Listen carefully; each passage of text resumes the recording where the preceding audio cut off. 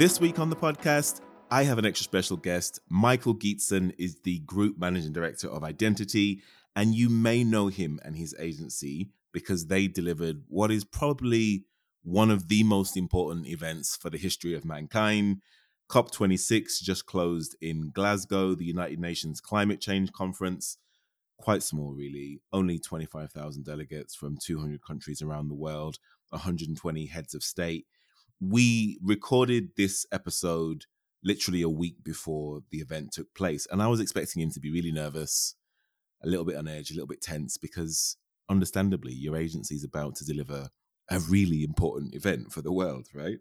But he was so cool, really chilled, really laid back, and I think that's a testament to the kind of entrepreneur that Michael is and the amount of battle scars that he's had over the years. You know, we actually spent very little time talking about the actual event because his CV and the rest of the business of identity is really impressive. He's got a track record of delivering year-on-year growth for his agency. This is just a masterclass on all things entrepreneurship and business building. If you are interested in anything to do with the business of events, then strap yourself in because this is a conversation not to be missed. So, without me keeping you in suspense any further, my conversation with Michael Geetson.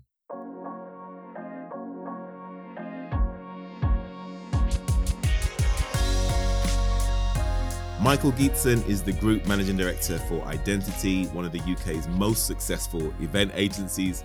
He leads a team that delivers extraordinary events for the world's governments and global brands.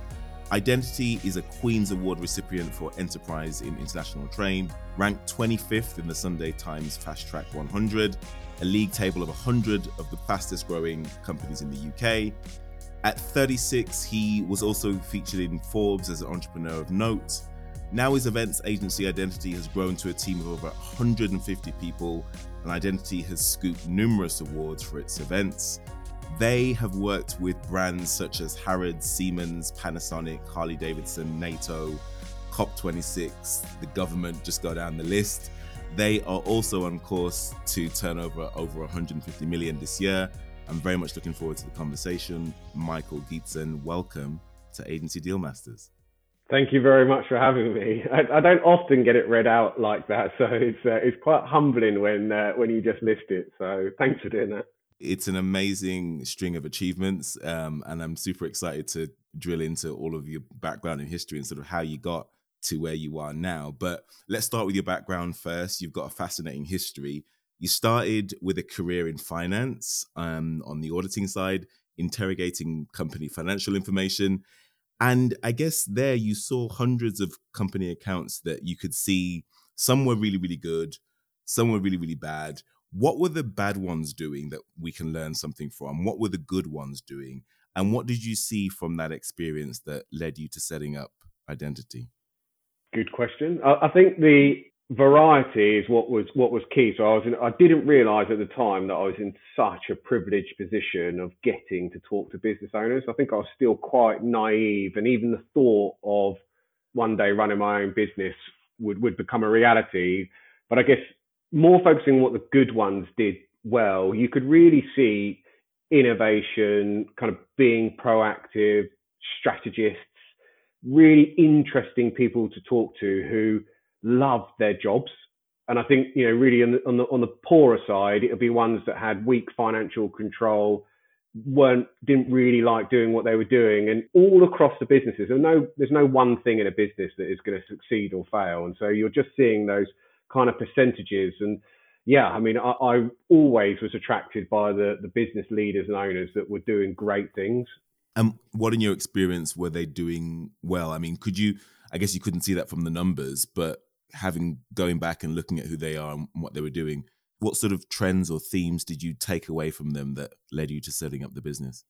Well, I think strategy and culture. So one is thinking about diversification, resilience, looking at their product portfolios. And I mentioned the word innovation, but really thinking about how they can take their product onto the next journey, being one step ahead for their clients. And then ultimately the ones that were really embracing culture And whether it meant that technology was coming in and advancing what they were doing and how they were going to combat that with the team, or if they just needed to galvanize the team to work more effectively and efficiently, they would be working really well on culture. So I guess it's those two things, really. So you took over the business in 2009, really interesting time to start a new business, global financial crisis, meltdown, and all the rest of it. At that time, you were purely an exhibition stand business. Tell us how you evolved from there into the business that it is today. Yes, a really interesting time to join. I'd qualified. I've been qualified for a few years, and realised actually I didn't want to be an accountant. I wanted to get into business, and that had absolutely set in about halfway through my qualification. So I started to skew the way I looked at the business. And my dad ran an exhibition project management firm, and I remember turning to mum and dad saying, "Can I come and join you?"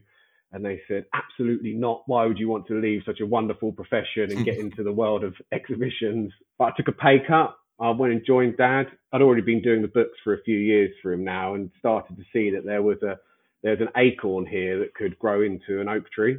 And so I came in, but little did I know, and definitely naivety there was, do not get into the exhibition game during a financial crash. It's the first that goes, and it's the last that returns. But actually, we started to develop, and some of the things I realized is that you need to have control over the projects. So just project managing it and your supply chain isn't enough. And so we started to bring in some of the resource. We then had to go through looking at diversification, which is one of the things I touched on just earlier, thinking about what other things could we do in this poor market condition. And so we diversified with the signage side of the business, doing graphics, which is really handy in what we're doing because a lot of graphics go into events. And so if you can take control over that, then you can de-risk some of the projects. There's nothing worse than artwork deadlines being missed and you've got to honor the price with the contractor you're using. And then on Monday, it comes back rose pink and not Ferrari red, and you're all up against it. And so we did that. And then we got into the promotional products market where we were starting to build supply chains around what we're doing. So building the exhibition stands, doing the graphics, supplying the promotional products, and then digital came along. And so we started doing a lot of content and digital creation. And that's really where the business kind of started to grow. We're a couple of years in now, Dad retires, I take over as MD at that point. And we're a 4-man team really about now. And so the business has changed an awful lot over the kind of last decade. And I think that is down to having a really clear vision about halfway through of wanting to do one thing and one thing well. So I read the book, The One Thing. It's always stuck with me. Gary Keller, fantastic book. Yeah. And so we actually said, right, no, let's do events, and let's do events really well. We want to have a full service events agency. And that was it. Overnight, we almost closed the doors of everything that we were doing and doubled down our efforts all on events and thinking much wider than exhibitions. And so really started to look into conferences and the experiential sector. And then it was a quest of talent acquisition, really. This is very much a kind of people's industry, and you need great talent around you. And so we started to amass a pool of the best talent in the UK, and fast forward to now where we're probably the single largest independently owned agency in the UK, working on the single largest projects that are happening at the moment. Fascinating story, super exciting journey. There's so many things there that I want to drill into. So from roughly 3 or 4 people at the point where you decided, actually, let's just do one thing well and become this single focused event agency, tell us how the business grew from there to where we are today. People, revenue, turnover, clients, locations. Just give us a sense for everyone listening as to kind of the scale and the breadth of the business. I remember very fondly in the first year where we turned over £1 million, and that was a massive milestone for us. So that's kind of where we started. Then we started to identify what the winning formula was that we needed to work on. I'd really started to research our competitors, seeing what the top 4 were doing, looking at that smaller marketplace, looking at how we could acquire clients. And so after we'd got to about 5 million turnover, we had a team of 30, that kind of boutique agency sweet spot where you can work on quite large projects, and they would be your kind of hero projects in the year and have other projects underneath it. We grew the ambition really and thought, actually, we can go big here and we can go and rival the top spot with the other agencies. There hasn't been a new breakthrough brand for many, many, many years. And actually what we were doing felt like we could do exactly that. And it was about 2017 now where we really made the biggest shift. And so the board directors at the time, the senior management team, I sat down and spoke to them and said, let's go much bigger than our ambition. Our ambition at the time was getting to about 20 million, being a real stable business, and actually let's reach for the stars. And what we needed to do then was go on very much a talent acquisition. And so, as you've alluded to, I am a chartered accountant by trade, and therefore not an event specialist. And we needed to start to recruit event specialists. We started with headhunting, Janet Dodd, who joined us, and she headed up our live event experience side. And then we started to bring other project managers, technical directors in, and we started to build a bit of a critical mass at Identity. And I think from 2018, once we'd started to implement all these changes, you could start to see that we were moving in the right direction. And we then started to expand. So we opened up offices in Abu Dhabi, in Shanghai, and then most recently we opened up a London office, which really kind of is a great milestone in our history and our kind of ambition, I guess, is to be one of the leading event agencies in the UK, and then culminates really in the last 18 months is our ability to be able to kind of adapt and pivot to the requirements that COVID has presented itself, and then ultimately delivering the two largest events that are happening in the UK this year. And so in the summer, we delivered G7 in Cornwall, and this week we're delivering the Climate Change Conference, COP26 in Glasgow. So we really are at the top of our game now. And so we've come from smaller exhibition stands to world-leading events. That's such an inspiring and exciting story. So as you say, from a competitive point of view, George P. Johnson, Jack Morton, they're the established incumbents. They've been around, 150 years, something ridiculous like that. Where does Identity play in that consideration set? There are a number of others as well, but considering that they've been around for such a long time and have such a legacy, you're the new kid on the block. It's very hard to kind of break into that established group. Talk a little bit about how you position yourselves relative to those guys. It's a good question. And I get asked this very often. And I think it's very humbling now for you to ask a question like this, because it always was the ambition to be regarded in the big three, big four of what we're doing. And so I see us very much in an even stable as them, but we are different. And I think what these agencies that have been around for such a long time, and I know that George P. Johnson were talking about 100-year anniversary, they aren't the same people that were working there 100 years ago. This is people shift, talent move. And actually, I think COVID presented itself as a huge opportunity, really, as the tectonic plates have shifted really within the event space. Were they resilient enough to be able to, carrying a large amount of overhead? Were they investing in digital technology early enough to be able to deliver digital or hybrid events in this kind of new era? And I think it's, for us, we're unique. We're unique because we bridge public sector and private sector work. There isn't really an agency that rivals that expertise, and it enables us to play in kind of different spaces than these. And so, I've always admired them. I always will admire them. I think they're all great agencies at the top. And actually, it's these agencies that have been flying the flag for UK exhibition standards for so many years and enable, a brand like us to come through on a global stage. And so always got a maximum amount of respect. And it's a really interesting industry. And so the industry is worth, when they were quoting, I think about 79 billion, but that does cover kind of weddings all the way through to major summits. But when we focus on exhibitions and conferences, it's still a 29 billion pound industry. And so there's room for us all to play, which is great. But I think Identity now give an authentic and genuine alternative to these agencies to deliver their projects, and we're enjoying the fruit of that, really. And I think that we have managed to attract some of the industry's best talent in the UK now, that have all worked at these agencies before, but under one roof now, enable us to, go on and deliver really amazing projects. So talk us through kind of the most important inputs that help you deliver the best possible global events for your clients. Like, what are the factors that you need to consider to make that happen?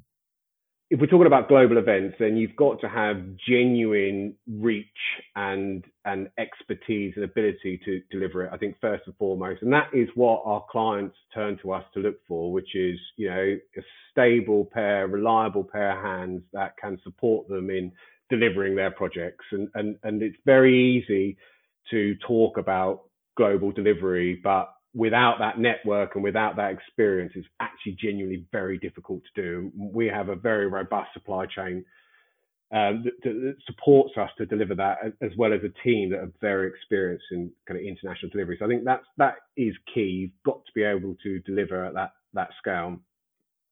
You've really got to understand the brief. And so you've really got to interrogate the project and understand all the nuances that are required of it.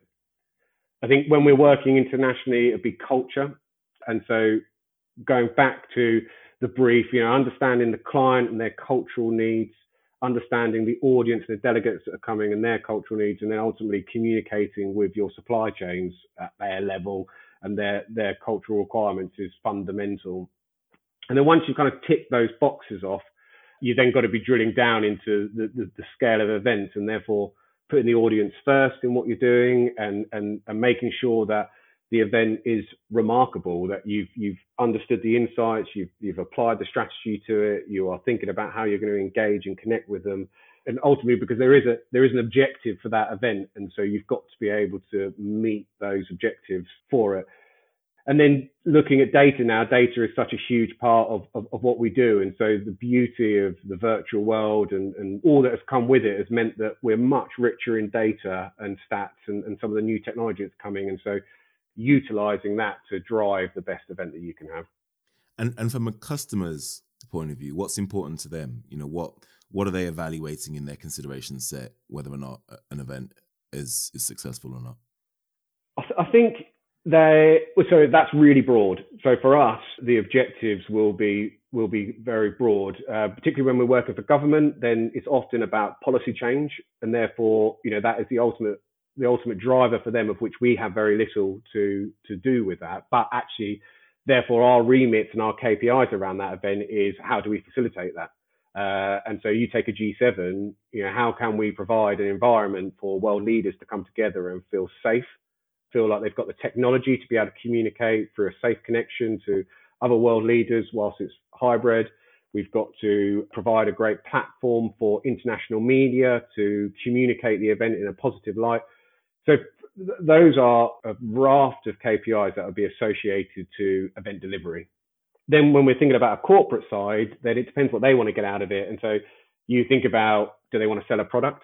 So if they want to sell a product, how many products did they sell? Was it a bumper show?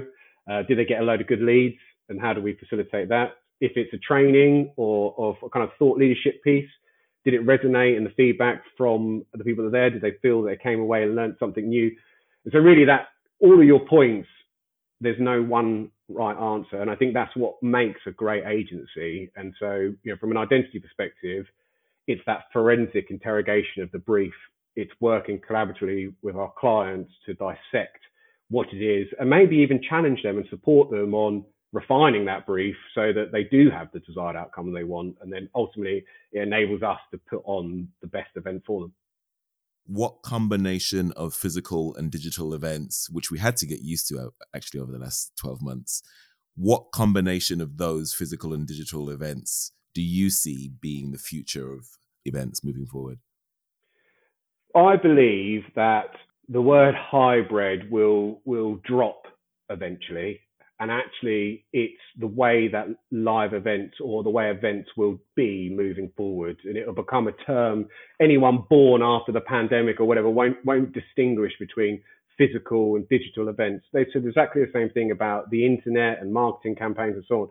And so we were already planning this because we understood about audience amplification, the use of digital technology at events. And so all that the pandemic has enabled us to do is turbocharge that from a delegate perspective and a usability perspective. You know, everybody's rocketed forward and feels really comfortable in doing what we're doing now. Right? Before we would had to have met in London and done it in a studio and all this sort of stuff. And actually, it's so easy to do it like this. And therefore, the benefits of it are here to stay. And so hybrid events or digital amplification of events enables you to, one, have a larger audience.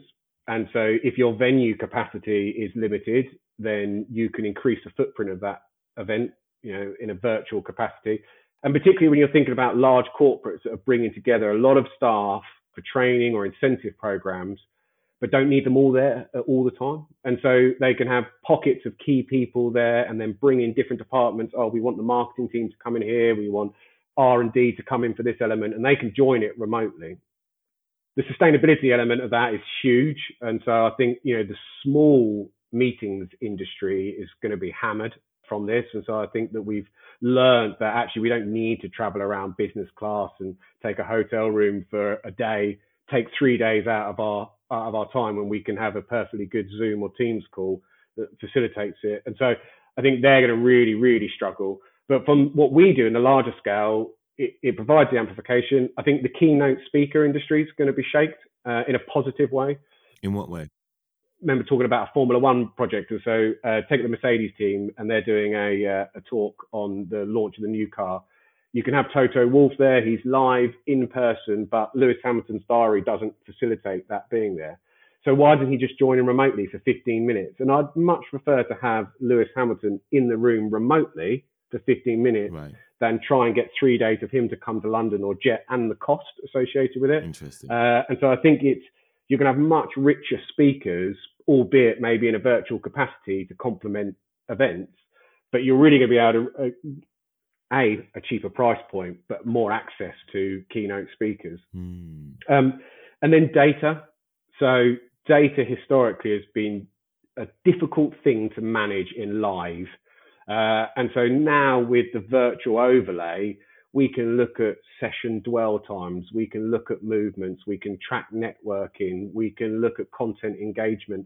There's so much data at our fingertips now that we can use to apply to strategy and use that insight to further develop projects. You know, for the second iterations, it's amazing for us is what data does. And then I touched on it finally, sustainability. You know, it's key. I think it really has woken us up to a new way of doing mass participation events. Super exciting. Let's talk a little bit about talent and talent management, because it's totally sort of been changed considerably during the last 12, 18 months, with talent kind of just having so many more options as to kind of where to go, people deciding, actually, do I want to be in this role or do I want to work with this sort of company? And actually they can apply for a job on the same day, get hired on the same day. And for them, nothing really changes. They're still in their bedroom or working from home. It's just their monitor screen changes. So it's really, the last 12, 18 months have really kind of empowered talent and the marketplace to kind of be so much more discerning as to who they work for. Tell us a little bit about your talent attraction strategy. How do you position yourself to talented executives? Because at the end of the day, agency businesses are talent businesses. We need really, really good people. How do you attract them? How do you retain them? Yeah, talk a little bit about that. Without revealing the Colonel's secret recipe. It's just me and you. There's no one else listening. Yeah.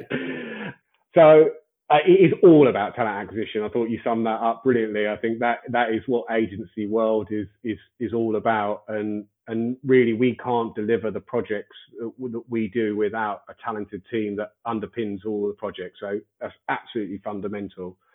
Maybe what is unique a little bit about the events industry is that we're all quite masochistic and we like to follow the challenges and the hard work and the big projects that are there. And so wages and remuneration packages are still very high on the agenda and really important. But actually, when you compare yourself to your competitors, we're all going to be of a similar standard. So actually, who is working on the flagship projects, who is working on the best gigs, that really helps you attract great talent. Then I think from an identity perspective, it's the vision. So there is a very clear vision. We are up there, if not there. And therefore, how do we maintain that? How do we look at globalization, expansion, and all this sort of stuff? And so, people looking for that new opportunity, that next opportunity where other agencies may be stagnating, we have a really promising and bright pipeline for the next year. We've got a great year to finish off now. And so it's that optimism and vision that I think is the thing that kind of opens your door. Then we let them in. And for us, talent acquisition is very much a two-way process. So as soon as that engagement starts happening, you very much have to want to work at our agency as much as our agency wants you to work for us. And I think that is something I've learned a lot over the years. Is it's very easy for you to point the finger and say, come here. There's got to be this mutual desire, and then it's about fit and fitability, and really we want this, and we do have an amazing team. And I challenge anyone not to come and survey the team that is here and say what is the best thing about it, and they will say absolutely their colleagues. And so that is a huge driver, I think, of joy, having satisfaction in the job, and ultimately once we've acquired people and they are working for us, it's about maintaining them and developing them. And so we have a huge development program, no matter of rank or experience. There's always things to learn. And so we have things called Technical Tuesdays where we reserve time, and you can have external speakers come in, suppliers come in, internal training, but you're learning about something within the sector. Lots of professional development. We have track values for us. So these are our internal values about teamwork, responsibility, ambition, creative and caring. I could go into those, but actually you've got to have all of those things to work here, not just one thing. It's really, really important. Yeah. And I think, underpinning that is also the behaviors that you have to kind of stay here. And then we do, like most agencies, but we think we do it better, of all of the kind of social side that goes with it and the charitable work. And I think the differentiator for Identity is our social value projects. And so if you want to come and work for an agency that is making genuine change for people's lives, and our projects that we're working on that leave a legacy, this is the agency for you. And we feel like we're pioneering in that space. And we're doing born out of G7 was the Identity Academy, where we're doing a virtual academy where we're going to universities and further education establishments, teach them about the sector. We provided CV writing skills to those adversely affected by COVID during that period. There's lots of initiatives going on with placements and so on. So we are doing some really great things. And I think that has resonated a lot with new talent acquisition at Identity. So related to this, then, you prompt me to ask another question. How are you guys doing on the diversity and equity and inclusion front, both gender, ethnic, disability, and all the other elements of diversity that have been mentioned in the news in the last sort of 12, 18 months specifically? So 57% of our executive board are female. And so we have great, and underneath that, I think there's about a 50-50 split within the workforce. And so, from a gender point of view, then I think we've got a really good mix, and there's certainly no plus discrimination there. This is very much placing the best people because, we've grown so fast, so quickly, in that hiring program. We just want the best talent that is here. And so we're really proud of that achievement. Diversity is an agenda that we're absolutely working on, and the opening up of offices and new geographical locations helps us hugely on that quest. And ultimately, all of the elements you've discussed, by being a framework supplier for the government, they challenge us to meet these high standards. And so it is very much part of our strategy at Identity. And I think it's important across, every business and every agency that we all try. And I think my biggest worry as well is, and what I was saying about the social value projects, and particularly when we're looking at struggling areas in the UK to come and join us on projects, is we need this next generation coming through. I think, lots of people that have grown through the pandemic Sure. won't have had that. There's a gap there that we need to make sure come through for the next generation into the events industry. When you think about the success of Identity, what metrics come to mind most often? I mean, what metrics are you most concerned about? What metrics do you kind of go to sleep thinking about or obsessing over? Yeah, what comes to mind, and what lets you know that you're going in the right direction as a business? Yeah, so the accountant in me always wants to say balance sheet and EBITDA. And so I think whether I'm looking at us or whether I'm looking at our competitors, financial stability is really important. And it's something that we've always spoken to the team about. Is I remember standing up in a staff conference that we had saying, what came first for Google, the slide or the culture? And thinking about, did they have the money to invest in the ping pong table and the slide and all that sort of stuff and the 20% free time that you can all have? And did they do that from day dot? Mm. And I think that actually financial stability in an SME, and cash is king, right, is the bloodline to being able to do so many of the things you want to do. And so, like I said, the accountant in me would answer your question about that. But in reality, how do I measure, success across any of the agencies? Talent acquisition has to be one of them. And so who's got the movers and shakers in the sector? Who's got the people that carry that expertise in order to deliver the major projects? Client wins, always a good barometer. And so, where are clients moving to in our sector, and challenging either us or them of why they're moving and doing that. I think the actual type of projects as well. So we're at the larger scale, you're very much looking at hero projects. And so whoever's winning those hero projects is obviously doing something right. And so I guess those kind of 3 or 4 things is what I kind of trawl social media and have a look around our sector of what's going on. So if you look at the future of the business, let's say 3 to 5 years time, and it's 10 times the size it is now, what would that success have been down to in your mind? Good question. I think now it would be other people.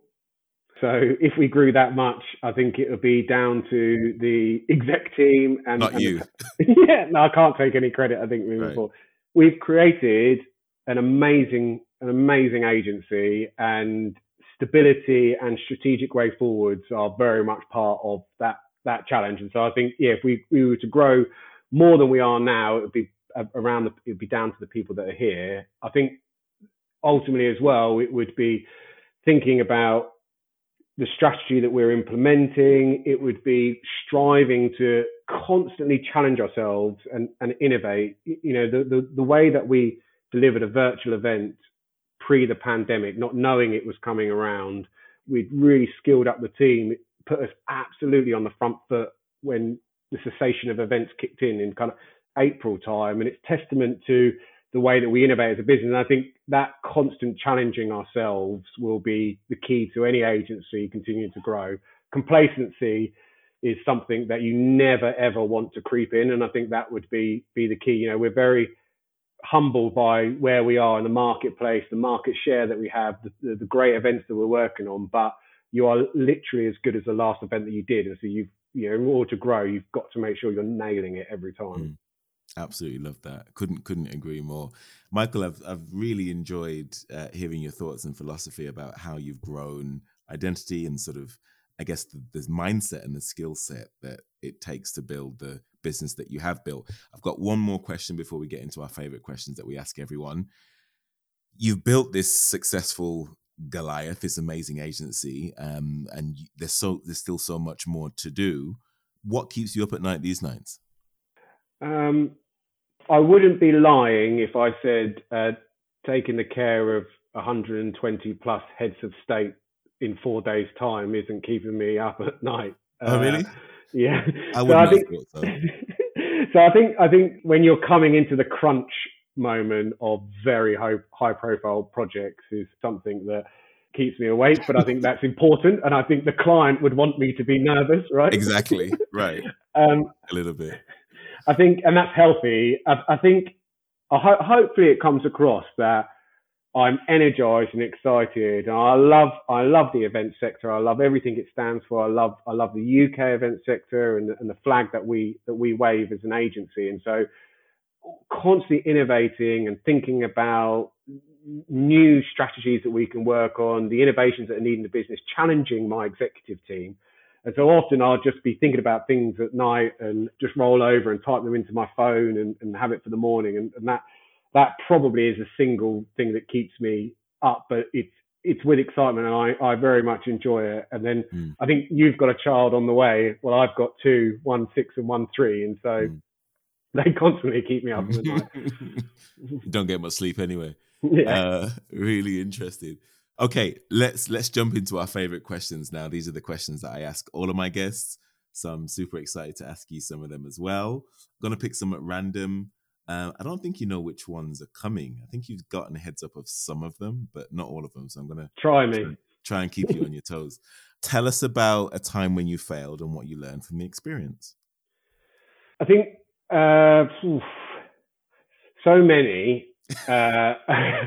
But that's what kind of makes you. And I guess the broad answer is I've learned to accept failure and move very, very quickly on it. And I think that growing that acceptance and patience and understanding has come with time. I used to beat myself up a lot when I was younger of when project deals didn't go through or something went wrong with a project or there was a staffing issue we had to sort out. And I just used to really carry that burden. And the learning that I've taken from that is actually, no, you're very fair, you're very pragmatic, you go through it all and you need to move on. And so I think when it comes to failures, it would, the things that really stick in me, and obviously throughout projects, there's always small issues that go on. And thankfully, we've never had a major issue on a project.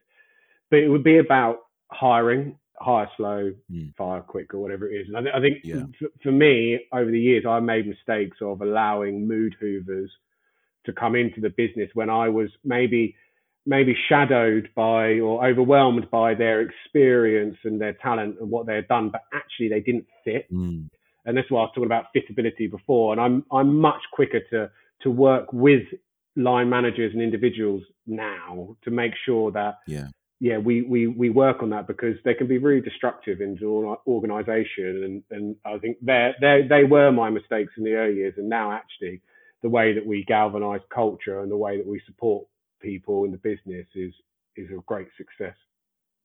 I've never heard the term mood hoover before. There's a book. I'm trying to think about what the book is, but it's a book. Mood hoover. Someone that comes into the business and just hoovers up the current mood. Bad mood there. Yeah. Love it. Tell us some of your early mentors who influenced the way that you think about business, entrepreneurship, agencies. So I don't know if there are many independently owned agencies that have an accountant at the top. And I think that will be what separates Identity a little bit more and probably enabled us to move up into that corporate world. And so I definitely had a creative bent that I wasn't aware of. And to answer your question, therefore, I have financial mentors, and my boss in my accountancy practice is still, very close to me and someone I bounce off regularly. And that started there. But it never was within the industry. And I always felt that I needed to surround myself by consultants. And so I've had HR consultants that have worked with me when we were starting in the early days, looking at culture. I had various business consultants that helped work with me on strategy and implementing kind of change management into the business. And then obviously my dad being a businessman all his life, I had no idea about what I was learning via osmosis of having a business owner in the house.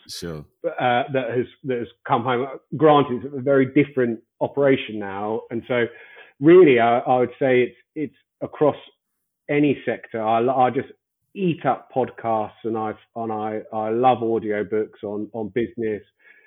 I used to love listening to Evan Davis on The Bottom Line Yeah. and listening to all of them. And that's where I would listen to those and take one or two nuggets away, and that would give me energy to go on the next week or the next month to do the next thing. So there's no one single person I could put my finger on, but I've always surrounded myself by talented people. Speaking of podcasts and learning, tell us about some of your favorite books. What do you read for personal and professional development? What books do you keep on going back to time and time again? Yeah. With two young children, I'm absolutely trying to make them into bookworms, and reading is very, very important, but I'm an absolute audiobook fiend. And by the way, I'm doing the same thing. I've got an 8-year-old. I'm trying to turn him into a bookworm. How are you doing that? Yeah, well, with a lovely Struggling. wife. Yeah, my wife is a bookworm, but also Yeah. actually I thoroughly enjoy reading kids' stories. It's really nostalgic, and I've got I'm a governor of my son's school, and I've got such a huge appreciation for teachers and what they've done, and it's amazing how they get kids into reading. Yeah, it's incredible. Completely. So we touched on it, The One Thing. Brilliant, Gary Keller. Yeah, love that book. Then another book that I often just skim back through chapters is Traction. Gino Wickman, such a good book. By the way, just on that, is that how you run Identity? Is that philosophy, that operating system, is that core to the way the business runs, that operates? Oh my God, don't let Gino hear this. No. Okay. I looked at the way that he runs the business, and we definitely, for me, I cherry picked the things that I really, really liked about it. Like what? So first of all, is the way that they run meetings. And so I love the way that you would be having the issue focus meetings when you were going through it. And that when you've got a fast paced moving business. And so we have strategy meetings and operational meetings now. We have an operational meeting as exec team once a week. And it's very much about that, where we take off the operational issues. We tick through them as we're going through them, the red flags.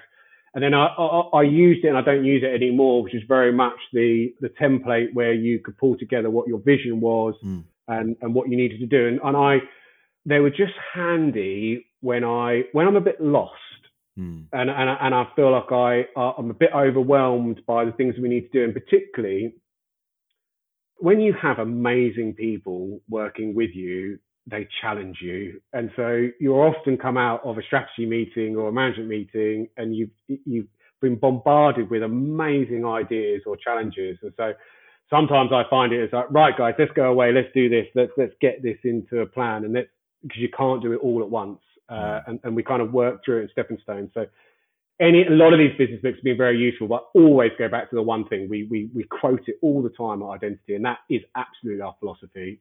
Where do we want to be? We want to be a number one independently owned event agency in the UK. Okay, well, what does that mean we need to do this year, this month, this week, today? And I think the thing is, when you try and change the world and you try and got so many talented people that are really excited about looking at social value initiatives, charity committees, training and development, you can't actually do it all at once. And so you really need to understand what is the one thing that I need to do. And then kids' books. I love them. So it'll be the Gruffalo and Buffalo. I've got Burglar Bill at the moment. I love it. Yeah. The classics, some of the best children's books around. Smeds and the Smooths. I do like that at the moment as well. Okay. We're just getting through Marcus Rashford's book at the moment. We've gone through Enid Blyton. We're going through the classic Roald Dahls. What else are we doing at the moment? Yeah, I'm well versed on 7 or 8 year old books. What's the most important thing that people don't know about your background? Well, we've spoken a lot about it, and actually, when people meet me and I'm in a pitch and we're working on it, they wouldn't know I was a chartered accountant in a previous life, and that really it grounds them in understanding that it's an agency with financial stability, and so that is always handy. In my earlier years, that I wasn't as old as I looked, and so losing my hair was always it's a good look. I'm doing the same thing. It's timeless. And so I think that when I was in my late 20s, pitching on some major corporate stuff, I think that was a very handy tool. But I think I used to sing a lot when I was younger. So I was in a musical when I was at school, and not many people kind of know that about me. But yeah, I'm quite an open book. So Love it.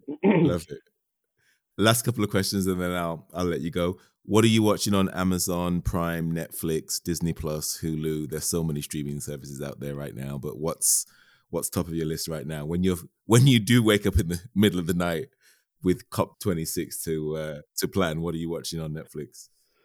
I've got such a guilty confession. So if it is on one of the streaming channels, it's Malibu Rescue, which is like a Baywatch for kids with my son, and I'm having to endure that. Ice Truckers, but for me, I love grand design, restoration programs, sort of the construction and creativity. I love to sit down with grand designs.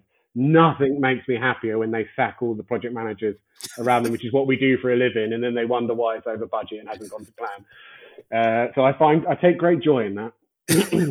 Love it. Brilliant.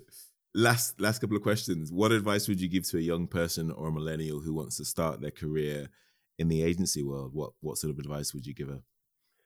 I talk about, I could give a whole session on this. I feel very passionate about the next generation coming into the sector. So I think first and foremost is it's very hard to break through. It's a very competitive environment, and when you want to work for some of the larger agencies, you'll probably need to volunteer some of your time to begin with. And I think that's really essential, because it'll be the stepping stone. But if you want to get into it, that's really important. But once you're in, and whether you've gone and got a degree in event management or done some work experience, is you've got to have a can-do attitude. And I almost 50-50, I see the split between people that, I joined this role as a digital coordinator, or I came in here and exec manager or something. But actually, events isn't like that. Events is when you are in delivery mode, everyone does anything. And you've got to be prepared. You've got to have a can-do attitude, that you'll hoover the carpet when you're there, you'll iron a flag, you'll go and do some photocopying, you'll go and runner and do this. And I still myself would be polishing tabletops before someone's coming in, because it's what's got to be done at the time it's got to be done. Sure. And actually, identity maybe, but I think across the industry, it weeds it out itself. It self-manages it. And so actually, if you want to be successful in this industry, you have to be a genuine person that's prepared to get stuck in and help your colleagues out.